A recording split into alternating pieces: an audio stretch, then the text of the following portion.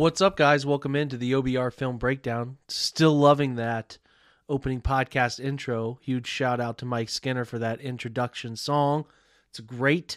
Anyway, all quiet on the Browns front today as we didn't see much, even though a late night tweet here from Josina Anderson kind of doubling down on the ridiculous, in my opinion, Baker Mayfield talk that's been going on about a trade. She says to pay attention to tomorrow. I'll believe it when I see it. We are, again, going to be pretty quiet on any sort of updated news unless two things happen, one of which is Baker Mayfield being traded. The second is the Deshaun Watson suspension announcement, and then we will cover the ramifications around it. Otherwise, unless something unfortunate happens in the news cycle, there's not a ton to talk about in terms of updated situations with your Cleveland Browns. But we are going to continue plugging away on season previews. Today, though, we're going to take a break from the audio preview for the 2022 season, which we will get to defensive tackles tomorrow. I wanted to share with you my interview on Matt Waldman's RSP podcast, so check it out. I think it's a great conversation around the quarterback and the offensive skill and some of the defensive stuff that I have been voicing for much of the offseason. So let's get over to that interview with myself and Matt on his show right now. We're driven by the search for better. But when it comes to hiring, the best way to search for a candidate isn't to search at all. Don't search, match with Indeed. Indeed is your matching and hiring platform with over 350 million global monthly visitors, according to Indeed data, and a matching engine that helps you find quality candidates fast. Ditch the busy work. Use Indeed for scheduling, screening, and messaging so you can connect with candidates faster. Leveraging over 140 million qualifications and preferences every day, Indeed's matching engine is constantly learning from your preferences, so the more you use Indeed, the better it gets. Join more than 3.5 million businesses worldwide that use Indeed to hire great talent fast. And listeners of this show will get a $75 sponsored job credit to get your jobs more visibility at Indeed.com/Blue Wire. Just go to Indeed.com/Blue Wire right now and support our show by saying that you heard about Indeed on this podcast. That's Indeed.com/Blue Wire. Terms and conditions apply. Need to hire? You need Indeed.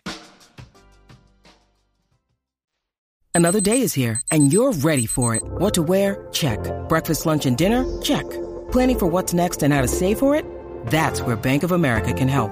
For your financial to-dos, Bank of America has experts ready to help get you closer to your goals. Get started at one of our local financial centers or 24/7 in our mobile banking app. Find a location near you at bankofamerica.com/talktous. What would you like the power to do? Mobile banking requires downloading the app and is only available for select devices. Message and data rates may apply. Bank of America N.A., member FDIC. So listen, let's get this rolling with our guest now. OBR's Jake Burns, who runs the OBR Film BDN podcast. I've had the honor of being a guest there a few times, and it's about time Jake joins us here for the views on his views on the Browns and the NFL. So, Jake, this is long awaited. A hearty welcome to you. So glad to have you.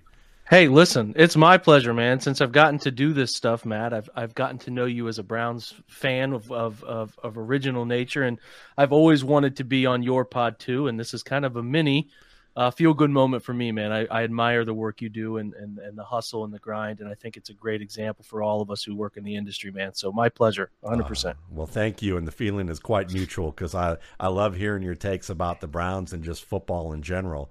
So what came to mind to me, I mean, obviously, you know, we're both Browns fans. This has been quite a situation, but I'd like to kind of keep it to the field because I know a lot of the readers that I have are fantasy players, but they're also fantasy players who like to go in depth about football. They like to learn about the game. So, you know, some of the things that I guess we could start off with is, I'm just wondering, the only organizational question I have for you about Deshaun Watson is, do you think there were anybody in Cleveland before all this went down who was part of the organization who was like split on the idea of him even coming here? You know, were there anybody, is there any indications of people on staff who were like, we really were hoping to get Matt Ryan or Russell Wilson or trade for somebody else or draft somebody rather than take Watson with what he brought to the table before all this blew up, you know, to the level that it has this spring and summer? I think that's a great question, and probably one that most people who don't blindly wear orange and brown goggles have asked, right? If you could get some true serum into everybody associated with the decision, where did it originate from? Who was the one that made that deciding, you obviously lean toward Jimmy Haslam as the owner, but then you have Jimmy Haslam's interview after, and again, he was separated from everybody else at the welcome press conference, but he says it originated in player personnel, which generally points to Andrew Berry and Paul DePodesta. They're to me, they have done, while I think there is a clear amount of, in a decision like this, Matt, I think you can agree that there's just no way everybody was uniform on this. There's just no way. There's just too big of a decision. So while I believe there were probably some who were against it, all that it brought, not the player. I mean, you'd be silly to be against the player, right? Like, I think that's abundantly obvious. But as far as the decision and everything that goes with it, to me, there was a split for sure, but they have done an amazing job of keeping everything uniform in terms of getting everyone to think, well, it could be this guy, it could be that guy. And if you're able to do that, then you're probably a pretty uniform front office in terms of how you go about just kind of covering your tracks from every angle, right? In terms of not just this decision, but leaks and so on and so forth. So I don't have an answer for that. I don't think anybody really does have an answer at this point. It seems like everybody is in, and while we could be sitting here in 5-10 years and there's a truth be told book or a truth be told interview where there's actually an idea of who it is, we literally at this juncture do not have an idea of who was against or who was for. They have all acted like they were in on it for good or bad. So again, tough answer to a great question, but I don't know. And I think as we sit here, they wanted it that way. They probably said once we made the veto or once the decision was voted on, or however the process is by which they went around about making this not only initial press but the full court press to really close the deal, was, hey, we can't be against each other, right? We got to be together on this as at least as a public front. So that's all I know as of right now, that everybody was in on the move. And again, as things crumble in any job or any market or any decision, then the finger pointing starts to happen, and we'll get a clear idea, I think, at that point, who was the linchpin for the whole decision, right? What I will say is that aside from this, which is a difficult thing to do, but if we're going to compartmentalize it, we would say from an organizational perspective, when you have to deal with something that is going to be a tough decision, you need to have all your ducks in a row. And I think the way you state that was just perfect. Is just, I mean, academically, if you're talking about leadership and teaching leadership, you may have a problem with the decision itself, but how you align as an organization is very important, and they're going to have to weather that storm. And in order to be able to have some success, potential success, whether it's with Watson or someone else, they're going to have to do that. So getting to football, what are your thoughts, with the idea, let's assume that Deshaun Watson is suspended for the year or much of the year. Mm-hmm. What do you think Jacoby Brissett brings as the Browns' likely starter at that point? A below average skill set. I think you would have somebody like yourself who has watched him. There's not a tool about him that really stands out. I think he does a pretty solid job of handling chaos around him, but he's never going to be pinpoint accurate. He's really not going to manipulate people to open up other levels of the field. He's not a drive thrower, even though he's a big fella, not really a drive thrower. He's able to make, though, the schemed up decisions, right? I think Stefanski can do a really nice job of, as we saw last year, and you and I illuminated on my pod, and I know you've talked about it several places, and I've probably talked about it to the point that people are sick of hearing me talk about it. The layups were missed last year, and if they made the layups, they were a playoff team. So the Browns, in my opinion, with Brissett, knew, hey, here's a couple things we want. Can a guy just do baseline quarterback things, right? We have at this juncture made a trade for a guy we think is going to do all the other important things at some point, whether that's a year from now or whatever. Like, we understand that there's a 10-year contract. It's not a 1-year contract. So even if he's suspended, a large part of the decision, Matt, is like, hey, this is going to be a year of 10 or a year of whatever, and we'll just bite the bullet even if it's as bad as that, right? So I think there's some of that. What they said with Brissett is, can we end the drama in terms, and I know that sounds a little bit asinine considering what they brought in, right? But if they have, can we end the drama as a football player? Because I think we can agree that Watson is a no-nonsense football player. Yes. He's proven to be that way. And that was, and I've said this again, my listeners or people who are listening to me on your show here, Matt, is he always was a guy who, in my opinion, was fascinating as a quarterback because he always gave really insightful answers. He was always great with the media. He was always great with presenting, hey, here's what I saw. I saw a too high shell. Here's how too high works. This is why I read too high. Here's where I go if the safety rotates off the hash. Like, you don't get that from everybody. And especially you didn't get it from who was in Cleveland before. And that's not a knock on Baker. It's just this with how Watson approached it. I was always kind of impressed with how he handled that. And I think from a no-nonsense on the football field situation, I think like Watson is that. So when the Browns made this quote about we're seeking maturity at the position, it was not about Baker Mayfield, the person. It was more so about Baker Mayfield, how he orchestrates the football team. And that point was missed by so many people. And again, Watson is a very mature football player. And I think Brissett, if you talk to anybody who's paid attention to him, whether early in New England, Indy, or even his year spent in Miami, all respect. Everybody loves that guy. Very leadership-oriented, puts his body on the line.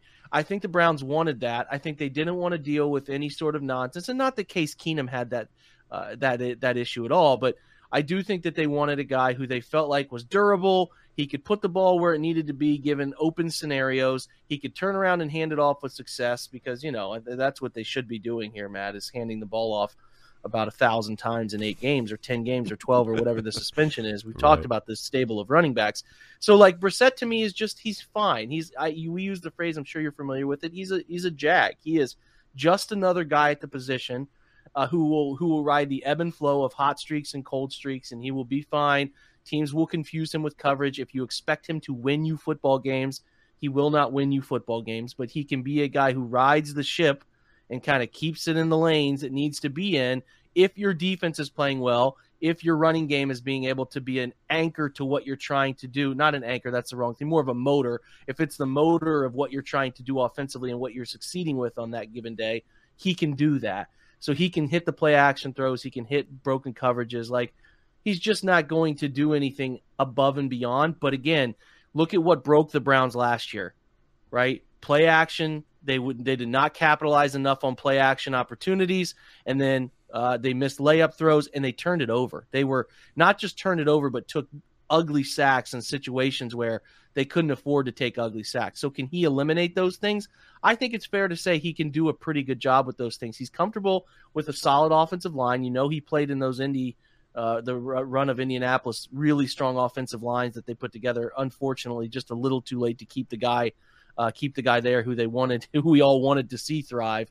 But I think he's in a situation to me that should feel pretty similar to Indianapolis, and I think he'll do okay.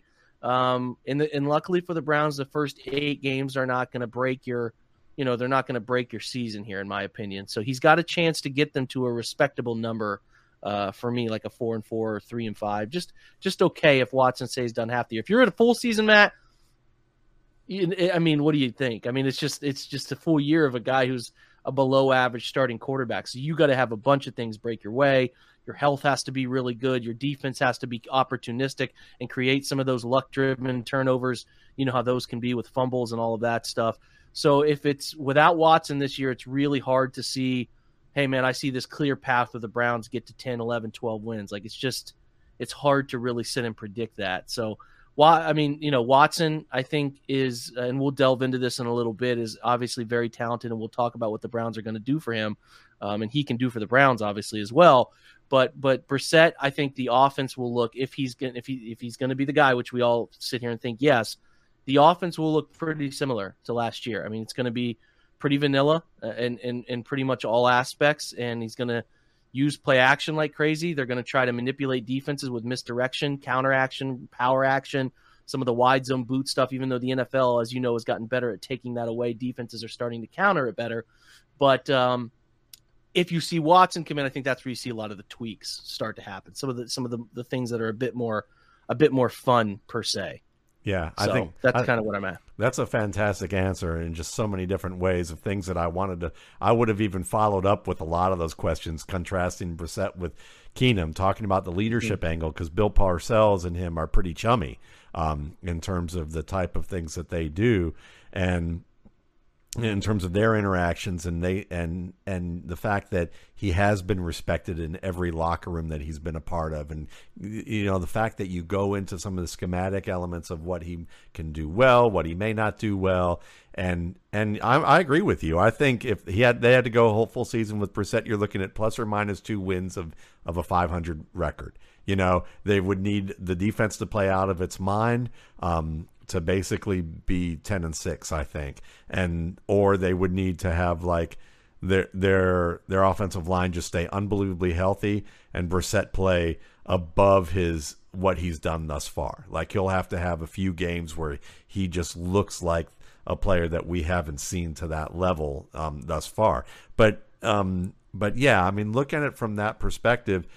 I think you hit the nail on the head about Baker Mayfield, which is that even if we just restrict it to an injured Baker Mayfield, which is, an injured Baker Mayfield couldn't really get it done for them and couldn't make the plays that you would expect most quarterbacks to make who are going to have that starting role. And I think you could look at Jacoby Brissett and have a reasonable expectation that he'd make those plays, at least 2 out of every 3 of those plays that Baker Mayfield didn't make. And then, in terms of the ones that you just go, oh, come on.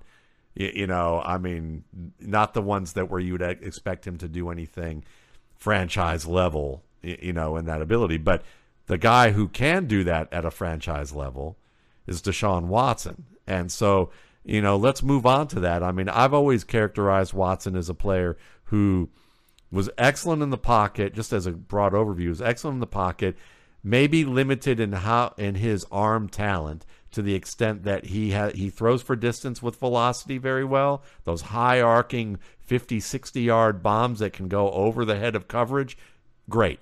Asking him to throw the routes that maybe Matt Ryan used to throw in his heyday, like the deep comeback, the deep out, the deep curl at the boundary, opposite side of the field. You're not doing that unless you have a guy who can take the ball away from the defender in tight coverage, because like a DeAndre Hopkins, who was excelled at that because Watson didn't have that velocity, but he had everything else that you're looking for. So tell me what you think some of the things they'll do with Watson when he finally takes the field that will be an add-on to what they got out of Baker Mayfield. Yeah, that's a fantastic way of putting it. A lot of those things I would echo for Watson for sure. Yeah, I mean, there's definitely, in my opinion, going to be some RPO stuff. We know that what they have done such a nice job of, and Watson, through multiple injuries to his knees, he's not quite the athlete he was, but he's still good enough. And what he will do is, he's not a runner by nature, but if you give him opportunity to either break pocket or be an RPO guy where he gets a little read option wrinkle, he can beat you. I mean, if you don't honor him, he can beat you. I mean, there was a funny quote when they came to Cleveland his last year starting there in 2020 where Myles Garrett kind of caught him from behind, and he said, "Well, I didn't quite know Myles was that fast." I think that's a lot of quarterbacks probably feel that way. But he is definitely not Lamar. He shouldn't be mistaken for that type of a Kyler Murray type general overall athlete, but he's a good athlete. He's not bad, and he can run when he needs to. What he does well and uses his athleticism to do well is extend plays. I mean, you talked about his ability to hang in the pocket, take a hit, and bounce off and extend plays. So, we're talking about RPO stuff, and we'll kind of go there, and then I'll talk about the extended play stuff. But he has that ability to make you at least honor the legs. And when you pair that with a run game, which we know that the Browns will offer a significantly upgraded running back situation and offensive line situation to what he was dealing with in Houston, you could see some dangerous stuff here. I mean, you start to honor that. You get some split zone looks where you're sneaking tight ends into the flat We know Darren Fells caught about 30 touchdowns from him, it seemed like, in those 2 years that they were paired together, largely just because they had a lot of eye circles, right? Like, I thought what was fun was when he got into the league in his rookie year, Bill O'Brien was doing a ton of stuff for him that translated straight from college, high orbit motion, bunch of different college-based 1-2 read quick schemes that were meant to have him thinking less and playing more, right? I think they did a great job of it now as it evolved. And I cannot remember off the top of my head, Matt, maybe you know the offensive coordinator that they brought in for the 1920 seasons. But they started to give him more multi-level reads, and he really started to understand and thrive with those. And that's where his ability to extend plays. So the RPO stuff will be big. They can do stuff with the tight ends. They can do stuff with the backs. They can get the slot receivers involved, in my opinion. But they can build from that. You know, your play action boot game becomes a little better because you have a faster athlete that, as you know, if you're going to trail that backside defensive end, if he doesn't buckle down because he's worried about the quarterback, we know what that does for cutback lanes, right? That's what Nick and Kareem and Dearness can do. And we think Jerome Ford will have a chance to get a couple carries in that realm as well. So that's an element to it. And if you have to, hey, I could cheat in and condense and still be able to take the right angle on Baker Mayfield, you're not going to take that angle on Watson. It's just not going to happen. No. So that becomes a little bit better because the Browns really didn't run much of it. Even though it was down across the league last year, they did not feel comfortable running it. So they didn't run it a ton. And Baker was dealing with injuries, and that's totally understandable. His mobility was starting to be even worse than it traditionally is in terms of his ability to outrun somebody as an NFL athlete, which we know was not something that was ubiquitous for him. But to see Watson running those, I think it will be a better, more comfortable situation, in my opinion, for him. So that element gets added a bit more. They're doing a lot of stuff from the pistol in camp. We'll see if that translates. They have not run much pistol. Kevin has never run much pistol look, and you would probably ask, well, why? Well, Kirk Cousins and Baker Mayfield don't exactly lead the mobile quarterback brigade here. So it does allow your quarterback to get a couple steps away from the center, takes those 3-step drops that Kevin likes to run, stick concepts, slant, flat concepts to pick up cheap NFL yards. Those become more of like a punch rock throw footwork instead of a 3-step drop. And from that pistol look, as you know, you still get the downhill. You still get the element that we like of downhill that solo single back stuff gives you, but you get more traditional read option. Quarterback's eyes are on the defensive end, or he's on that overhang trying to peek at where he can throw that slant or that flat right off of it to a tight end. So he'll give you some of that. You can still do all your play action boot stuff. You can still do your counter power stuff that they like to do and set him up in the pocket. But above all else, all those things, and you're spot on about the arm talent. He's just gotten, in my opinion, not a fantastic drive thrower, but anticipation-wise has gotten better in his NFL career to be where he needs to be to understand what throws he can and can't make. I think he made such large strides with that in the 2020 season of understanding I can't make this throw, but I can make this one if I anticipate it right, or I'm out a beat quicker. I thought he got a great feel for that. I will be fascinated to see if that maintains for the 2022 season, because he took a year off, and you know how the game is. You know, you get away from it for a while, you just need to sort of recharge the batteries in terms of what football speed around you looks like, because you can try to recreate it in practice all the time, but it's tough. But the biggest thing for Watson, and you can agree with this, is the AFC is just stacked with these quarterbacks. Hey, man, he's a shot clock quarterback. Shot clock's wearing down. They've taken away our best answer. We wanted to hit this post against cover 2, thought we could split it. They actually rolled into cover 3 Rob. Or, you know, hey, we had this concept, this dig concept we thought was perfect against this Will Backer. They took it away. Okay, do you have a guy, the shot clock's running down at quarterback, who can get a shot off and make a play? Yeah. He's that guy. You know it, and it's not always running, but it's extending with his – he is skinny, but he's strong. He has the ability to take hits in the pocket, bounce off of them, and still make accurate throws down the football field. So that's an element that he brings. He can at times have really great accuracy to put the ball where only his guy can get it. And I think that, like, when you look at it, Matt, you know, there are guys like Josh Allen who is just a special arm talent. There are guys who are anticipation kings, the Tom Brady's, the Drew Brees. I think he is a good mixture. He's a good quarterback in every category, I think is the way to put it. He's a good quarterback in every category. And if you're good in every category and you can do all those things, it usually is going to result in you being one of the best in the league, because you don't really have a weakness. And I don't view him as having a real weakness to his game. So He's not Lamar as an athlete. He's not an anticipation god as some of these guys are, but he's really good. And again, to me, he fits, and this is just me, Herbert's special arm talent, Josh special arm talent. He's in the Joe Burrow realm of quarterback, where they're kind of a similar player, right? Not overwhelmingly powerful arms, but man, do they put it where it needs to be. They play with some anticipation. They have a great sense of pocket awareness and situational awareness and enough athleticism that if it breaks down, and for instance, in the AFC Championship, he's unable to be brought down, like Joe was, and create a first down with his legs. Those are the things, those ticky-tack, hey, it's 3rd and 6, and the blitz got home, but you didn't bring him down. He picks up 7 yards. Like, that stuff he can do. And when you see what 2020 looked like for him with the anticipation improvements, the accuracy improvements, you start to see how, hey, man, this guy has put it together, sort of figured it out, and is going to be a problem for the foreseeable future. We'll see if that continues. He's going to have a lot of pressure to do that right away, given the contract, and on top of, all of the things we referenced at the beginning of this show. The pressure will be tantamount to LeBron Miami, I think, is probably like the highest level of NFL free agent. Yeah. People just can't stand you type of pressure, which is it's going to be pretty unique for NFL standards. So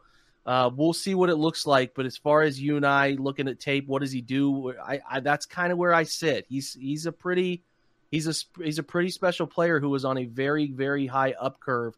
Unfortunately, before 2021 was lost to everything. So we'll see if he is able to continue those trends that he was really putting into action. Yeah, so let's move. This was fantastic because this also leads into really about the strengths and weaknesses of the Browns, and talk about this offense a little bit, because when I look at Watson and what he does well and what he does best, you talked about all the different strengths that he has and what he can do as a shot. I love the shot clock kind of analogy, because I always talked about it as guys who get painted into a corner by a defense, and then they can find their way out without getting any paint on their feet or streaking the floor. But like yours is better. So like going through that, you look at this offense, and I think, you have Amari Cooper, who can win on the post all day long. He is a very good deep route runner, especially in the middle of the field. You can get a lot of good looks out of him from there. And then you have Donovan Peoples-Jones, who is a good contested catch player. And I think that fits well on the perimeter on some routes where, Watson may not be strongest there with that arm, but he can get it there. And if you got someone who can give you a little bit of help in that contested field, that's great. And then, of course, the middle of the field, if Njoku finally, I'm kind of biased against Njoku, and I'll just state this to Browns fans. He's the guy that was very talented, complained about not wanting to be a part of the team and getting traded. And then when the team did well, suddenly we see workout videos of him working hard, and so he's a guy that is very talented but needs to put it all together and could be elite in this league. And then there's, of course, Harrison Bryant, who we've talked about on your show as being a guy who sometimes Baker didn't see, who was quite open in some cases and seems to be a compelling receiver at the very least, especially in zone coverage, and some skills that he can do after the catch. And when you have, these talents plus the rookie, and the rookie David Bell, to me, I'm curious about your take about all of these guys, but to me, David Bell could be, as odd as this sounds, I almost think he could be one of the safest options in this passing game this year, just because of how well he plays against zone, his contested catchability, his after the catchability, and his smarts as just a player, route runner in general. I think he's going to be a quick study,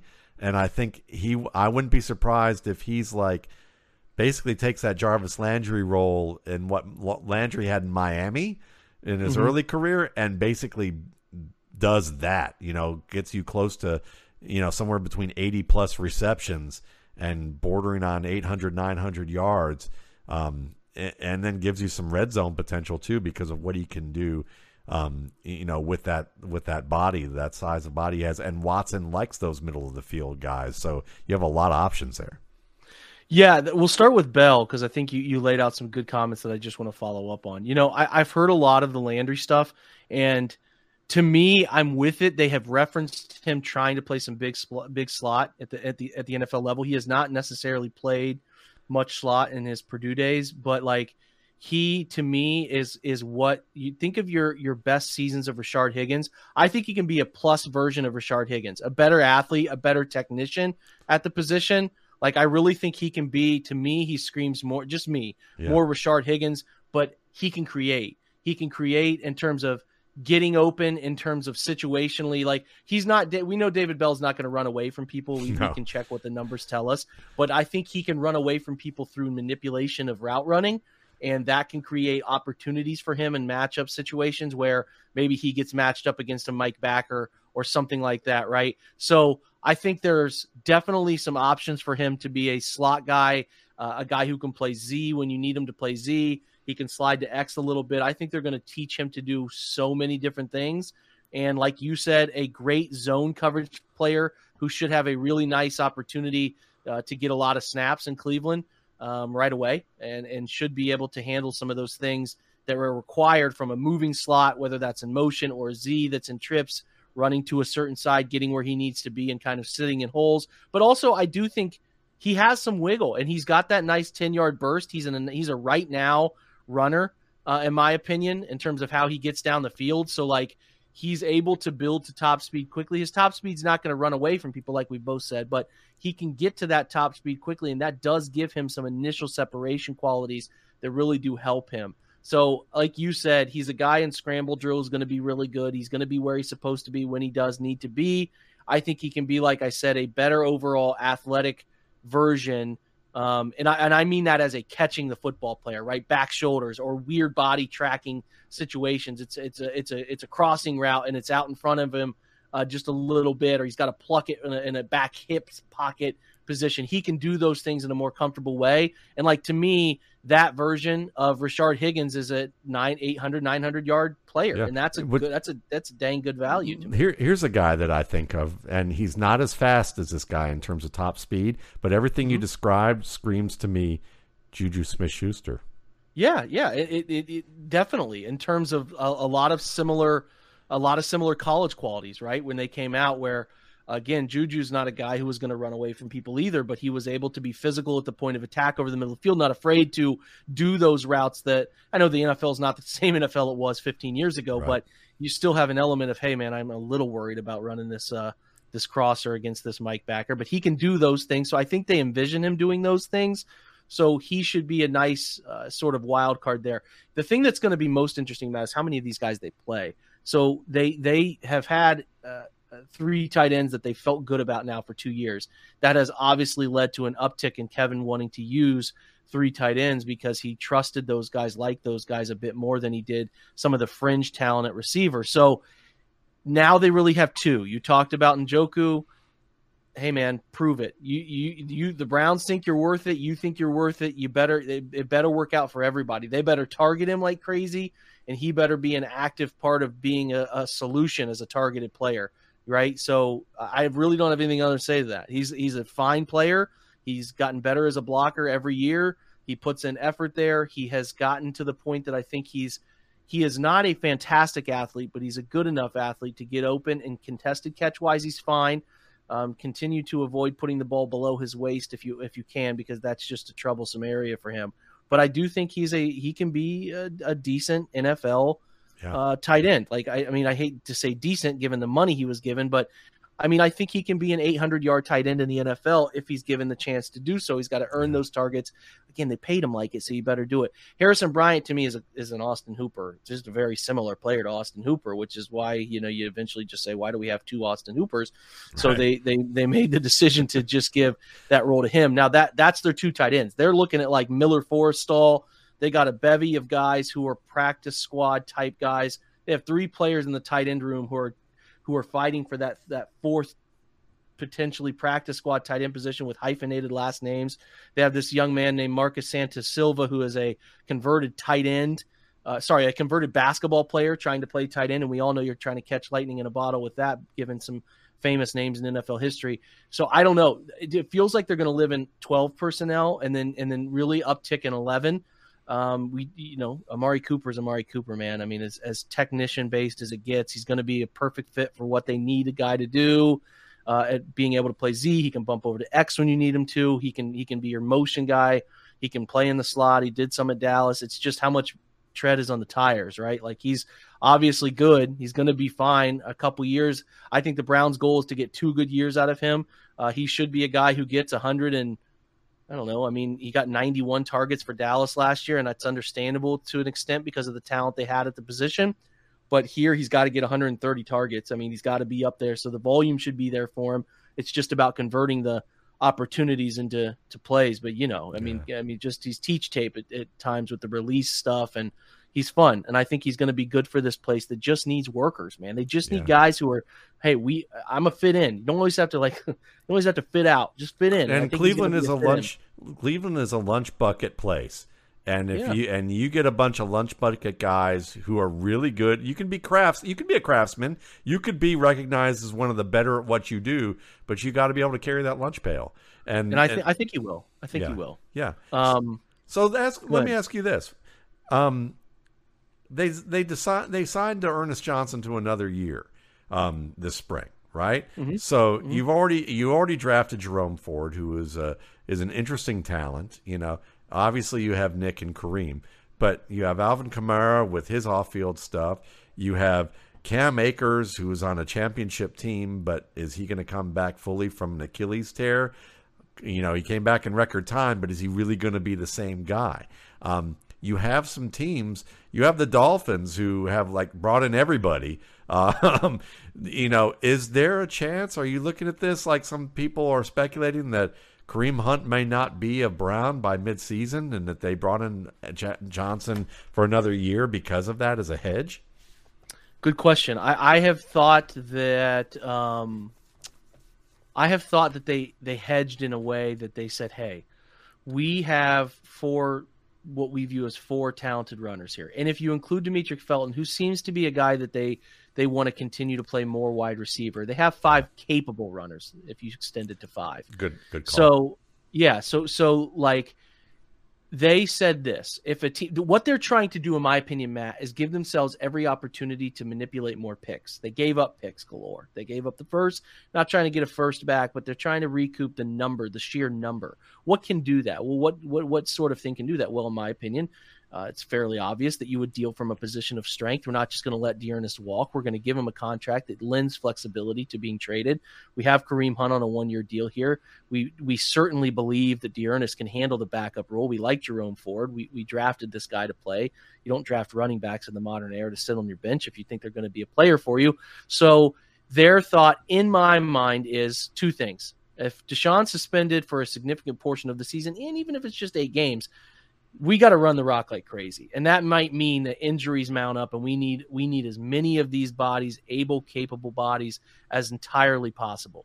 And if that is the situation, they have 4 of them sitting right there in front of them, right? So they think, hey, we've got great depth at this position. Let's go crazy running the ball. At least I would hope that's their tentative plan. I would not want them putting a bunch of opportunities in front of Jacoby Brissett to lead the team to victory very often. I can understand why you would have done that with Baker Mayfield, given you were trying to delineate whether this guy was a franchise quarterback or not, could handle it, but it is entirely different when you have a guy who has proven who he is and you're just trying to get through that scenario. So to me, running the rock at a really high rate would make a ton of sense. And with that, like I said, let's have depth. Now, if the situation arises, Travis Etienne, for example, last year has a ruptured Achilles or whatever, a team with a thinner running back situation, but at the same time has some sort of thing that pushes them over the edge. We've got this nice NFL former rushing champ here, Kareem Hunt, who can be a great option for you. Give us a 3rd, give us a 4th.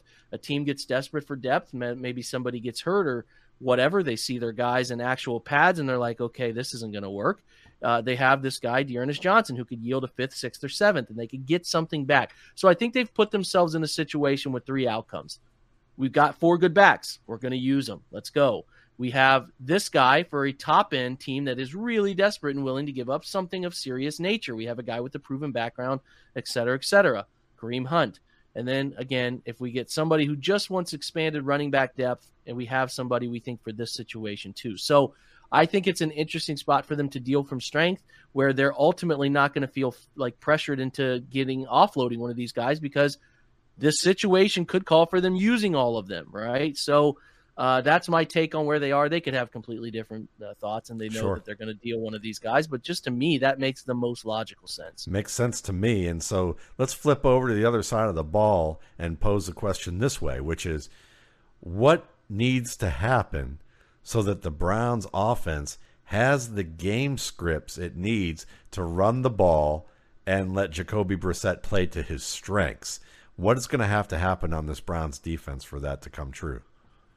Well, good. First of all, great question. They're going to have to cover like they plan to cover.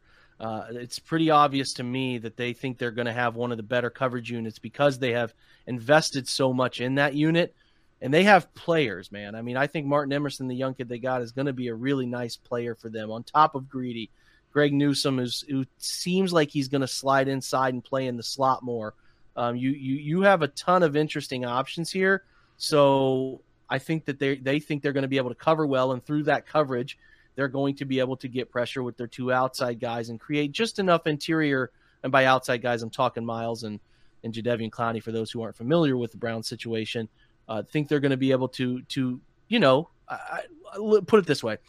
I don't think they're going to completely rewrite who they are, which was one of the highest zone usage teams in the NFL last year, which is a group that doesn't blitz much. They're one of the lowest blitz rates in the league. They really are a funnel cover three and increased in more quarters usage team. They want to get you into putting the football in portions of the field where they can rally and tackle, right? Rally and tackle is their MO, and that's what they want to do. Keep everything in front of them, eliminate explosives as best they can. I think that that's a lot of what they will do, but they have increased the talent to be able to just accomplish the natural things, right? So like, hey, we get enough coverage here. We think we have two guys who are going to be able to handle getting home on the quarterback, enough at least to manipulate poor decisions. We have linebacker talent. We have JOK, who emerged as a fantastic player last year, looking to take another step this year. We also have Jacob Phillips, who, if we can just get this guy healthy, could be a really nice Mike backer for us. And obviously they have three safeties they think are going to be pretty good for them too. So I think that they're not going to create a ton of negative blitz plays, but they think they're going to cover well enough to be able to put some blitz schemes together this year. I think we'll see an uptick in how Joe Woods is able to create some fun blitz stuff to create some pressure situations. But ultimately, they're just going to be a team who tries to lead the league in some of those. What do we call those? The 3 and outs. I blanked on a very popular football term. They're gonna look at it that way, and they're gonna try to get the turnover luck. They're gonna try to focus on creating more turnovers this year and stuff. It's not a wholly unique defense. I mean, it is not a Staley defense. It's not like a Dean Pease go crazy blitz pressure cover one type of group, but I think they have a very solid approach to how they try to keep everything in front of them, and the defense isn't going to beat them. And I think they're talented enough to get some creative plays, not creative, but the over expectation plays that give them enough opportunities to really be special there. So, and it's hard to say this. I'm not trying to knock what Joe Woods does, but it's just like people will always like blitz more. Why don't they do this? They're just trying to eliminate explosives and they don't want to be the reason they lose. Put it that way. And I think that's a great assessment of it, and it's a wise decision if you ask me, because you could look at a guy like Grant Delpit and go, wow, we could, what he did at LSU, he could blitz and he could we could move him around. I know I was excited about him because of some of the things that you could look at what Pittsburgh did with Palomalu and go, maybe he can do some of that for you. But you have to remember, you have to have the personnel to do that. And you have to look at your team and go, are we an air-out football team right now? Are we a team that we could be down 21 like Patrick Mahomes and get back into that game and be up by 14 within the span of 5 minutes? And the answer is, without Deshaun Watson, the answer is absolutely not. So, and if you look at last year, like you said, if Baker Mayfield could have made some of the layups, health-wise or not, whatever your argument is, the Browns are in the playoffs. And then it's a whole new world there. And this is one of those situations where I think it's wise, and I think the way you bring it up. I mean, certainly there are people who are going to want to see more exciting defensive football, but it's the wise thing to do with your ground game. Yeah. Yeah. I think that they want to play just strong, keep everything bend but don't break defense, with a run game that controls getting ahead early and playing from that nature, right? They don't want to beat themselves because they know if they fall behind, hey, we gave up, man, we just gave up this a 60-yard touchdown, 7-0, it's 10-0. How are we getting out of that hole? They don't want to play that way. They don't want to be. Now, a team can nickel and dime them, and they might be at times, if a team has them really schemed up right, death by 1,000 cuts situation could come into play there. But to me, they are going to keep everything in front of them. They're going to win with run control offense with some play action shots off of it, and really a defense that is going to just eliminate explosives and do the right things that the coach is asking them to do situationally, in my opinion. Beautiful. So let's end this with this question. I want to know from you. You can give me one guy. You can give me 3 or 4. You can give me 5 if you want. Give me some guys that you are especially interested in watching as we head into August for the Browns, as we head into training camp, for whatever reason, just because you're curious about them, you're excited about them, or you're skeptical about where they are. Whatever the reason, I want to just pick your brain about who we should be keeping an eye on and why. Yeah, you mentioned one of them, and that's Grant Delpit, right? We're 2 years removed from his rookie year freak injury where he ruptured his Achilles just jumping and catching a ball in basic situation of a drill. It was really, really weird. I actually caught it live on tape when they were doing Browns Daily from minicamp. But his versatility, does that start to show itself, right? Does he get more opportunities in the box? Is he able to play slot coverage? We know that the NFL is more than ever asking their safeties to get more creative in usage. He is the guy. John Johnson is another, we know John Johnson can do that. It's just a matter of like, hey, what do they have behind him? So if John has that ability, but they trust him more as more of that deep safety, then they get creative with Grant. And I think he's drafted as a guy. You got to remember, this is something that's fascinating. Not many people think about the 2020 draft. They take, it's Cleveland, then Tampa Bay. Cleveland takes Jedrick Wills. Tampa Bay takes Tristan Wirfs right behind him. Cleveland takes Grant Delpit in the second round. They take Antoine Winfield right behind. Right now, it doesn't look great for Cleveland. Just doesn't look great. The others have produced more. Now, given the situation, understandable, what they were coming into, what was around them, I get it. But the Browns need to have these guys be those impact players we think they can. And it'll be a really important season for Grant to show that he can be a player that everyone thought he could be when he was drafted. So eyes are on him defensively. Eyes are on JOK because you just want to – listen, I cannot – if you are just like – what's the modern NFL linebacker look like? How does he play? If you can find a way to get some all-22 tape of that guy as listeners of your show, and I know this is maybe you're in an independent defensive fantasy league or something like that, he is a load of fun, man. Like his ability, he plays linebacker like a running back. Like he's not built as a traditional backer, even weight-wise of a traditional backer by today's standards, but his ability to put those little wiggle plays that a guy maybe does to create a crease as a runner. He's able to do that to make offensive linemen miss 1-2 in and outs. Like offensive tackles and guards cannot get their hands on him. And it is fascinating by years in, Matt, to watch them get frustrated with trying to block him.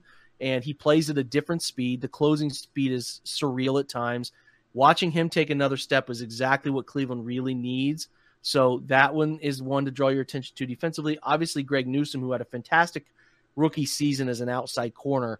How does he develop? If they move him inside more, how does he develop as an inside player? He seems eager for the opportunity, but you know all that comes with, right? Run fit responsibilities. It comes with an in and out movement, right? In out two-way go as a defender, which is certainly harder to defend, right? So can he be as sticky without the sideline as something in his favor? So those are three guys defensively that have drawn my attention before we even really get into this whole thing this year, that I just have my eye on as guys. If the Browns are going to be this really good juggernaut, Like, they need those guys to become stars. They need them to meet some of the others in the middle. Offensively, we've talked about some. We've talked about David Bell.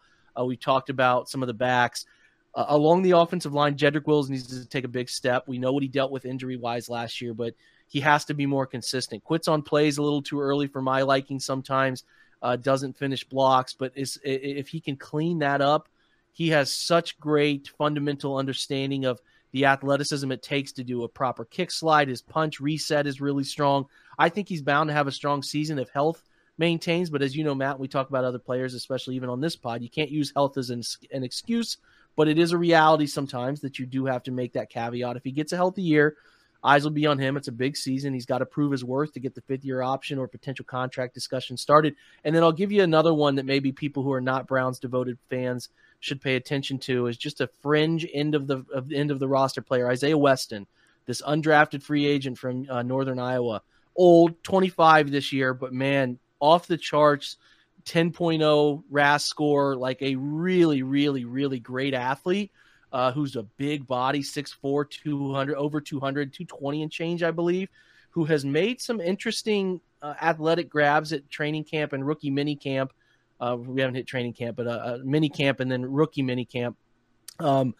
He's just a guy to keep your eye on. You know, those UDFA guys, you're going to draft those guys. You're not going to draft them very often, right? So you're going to have to steal them. The Browns went aggressive in the wide receiver UDFA realm because obviously that's where they need the most.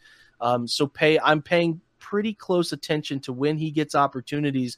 Does the athleticism flash? Does the size play a factor? Didn't play as much a factor in his college tape as I would have liked. So does it play a factor in NFL? And if he is a nice player for them, I mean, they're flirting around 6 wide receivers. They drafted Mike Woods out of Oklahoma, who is obviously going to have the inside lock on a roster spot because he was drafted by Andrew Berry. And a reminder, Andrew Berry is yet in his 3 draft cycles. Now, he can't really – this is a brand new class. It's hard. But his first 2 classes, he hasn't cut anybody. He's drafted. So that is a leg up for Mike Woods. But if you have this UDFA and you've clearly spent a lot of money on UDFAs here in wide receiver, can you convert one of those guys to be a nice player? And Weston, to me, is the one who makes sense as a guy who would be a profile fit as a nice athletic weapon, who could be a nice special teams gunner or a kickoff guy. You know, that's what you have to do as a 6 receiver, you know, is, hey, man, I can be a special teams savant, right? What's the guy from Green Bay? Janis, is that who it is? I always forget who it was. You know, you got to carve your niche there, man. And the Browns need some special teams aces. So just a guy I'm watching, and if you see him make the roster, you can think, I remember Jake said that guy's name. So that's one to watch. Well, I'll tell you what makes sense, and that's listening to Jake Burns talk about football. And you can find Jake at Jake_Burns18 on Twitter. You can find him on the OBR podcast, the OBR site. He does fantastic X and O's analysis. He always has good guests on the show, present company excluded. And, you know, this was an absolute blast, Jake. Thank you so much for coming on. Is there anything that I've neglected to share in terms of what you put out there? Because I'm sure those guys are just glad to have you. Hey, no, you covered everything from my end, man. Such kind words. And, you know, I try to do the same with the same intent behind mine for when you're on my show too, man. Nothing but respect and a pleasure to be on with you. And anytime you want me here, I will gladly talk any level of football with you. Appreciate you. Same here. And this is going to be great. So we'll definitely have you on again. And again, you know, you can find the RSP, mattwaldman.com. Projections, pre-draft, post-draft, 2 different products. The projections product that I didn't mention, I update that throughout the year. And when you purchase it, in about 24 hours after you purchase, I will send you an email with access information, and you get new emails each time I have a new update with different access information on it. People really like how it closes the loop on their analysis with rookies, because I do dynasty projections for pretty much every conceivable player on an NFL roster in terms of their fantasy potential, and give you 2 different types of cheat sheets. So you can find that at mattwaldman.com. Again, Jake Burns at Jake_Burns18 on Twitter. Follow him. You'll get smarter. Thanks again. You guys have a great week.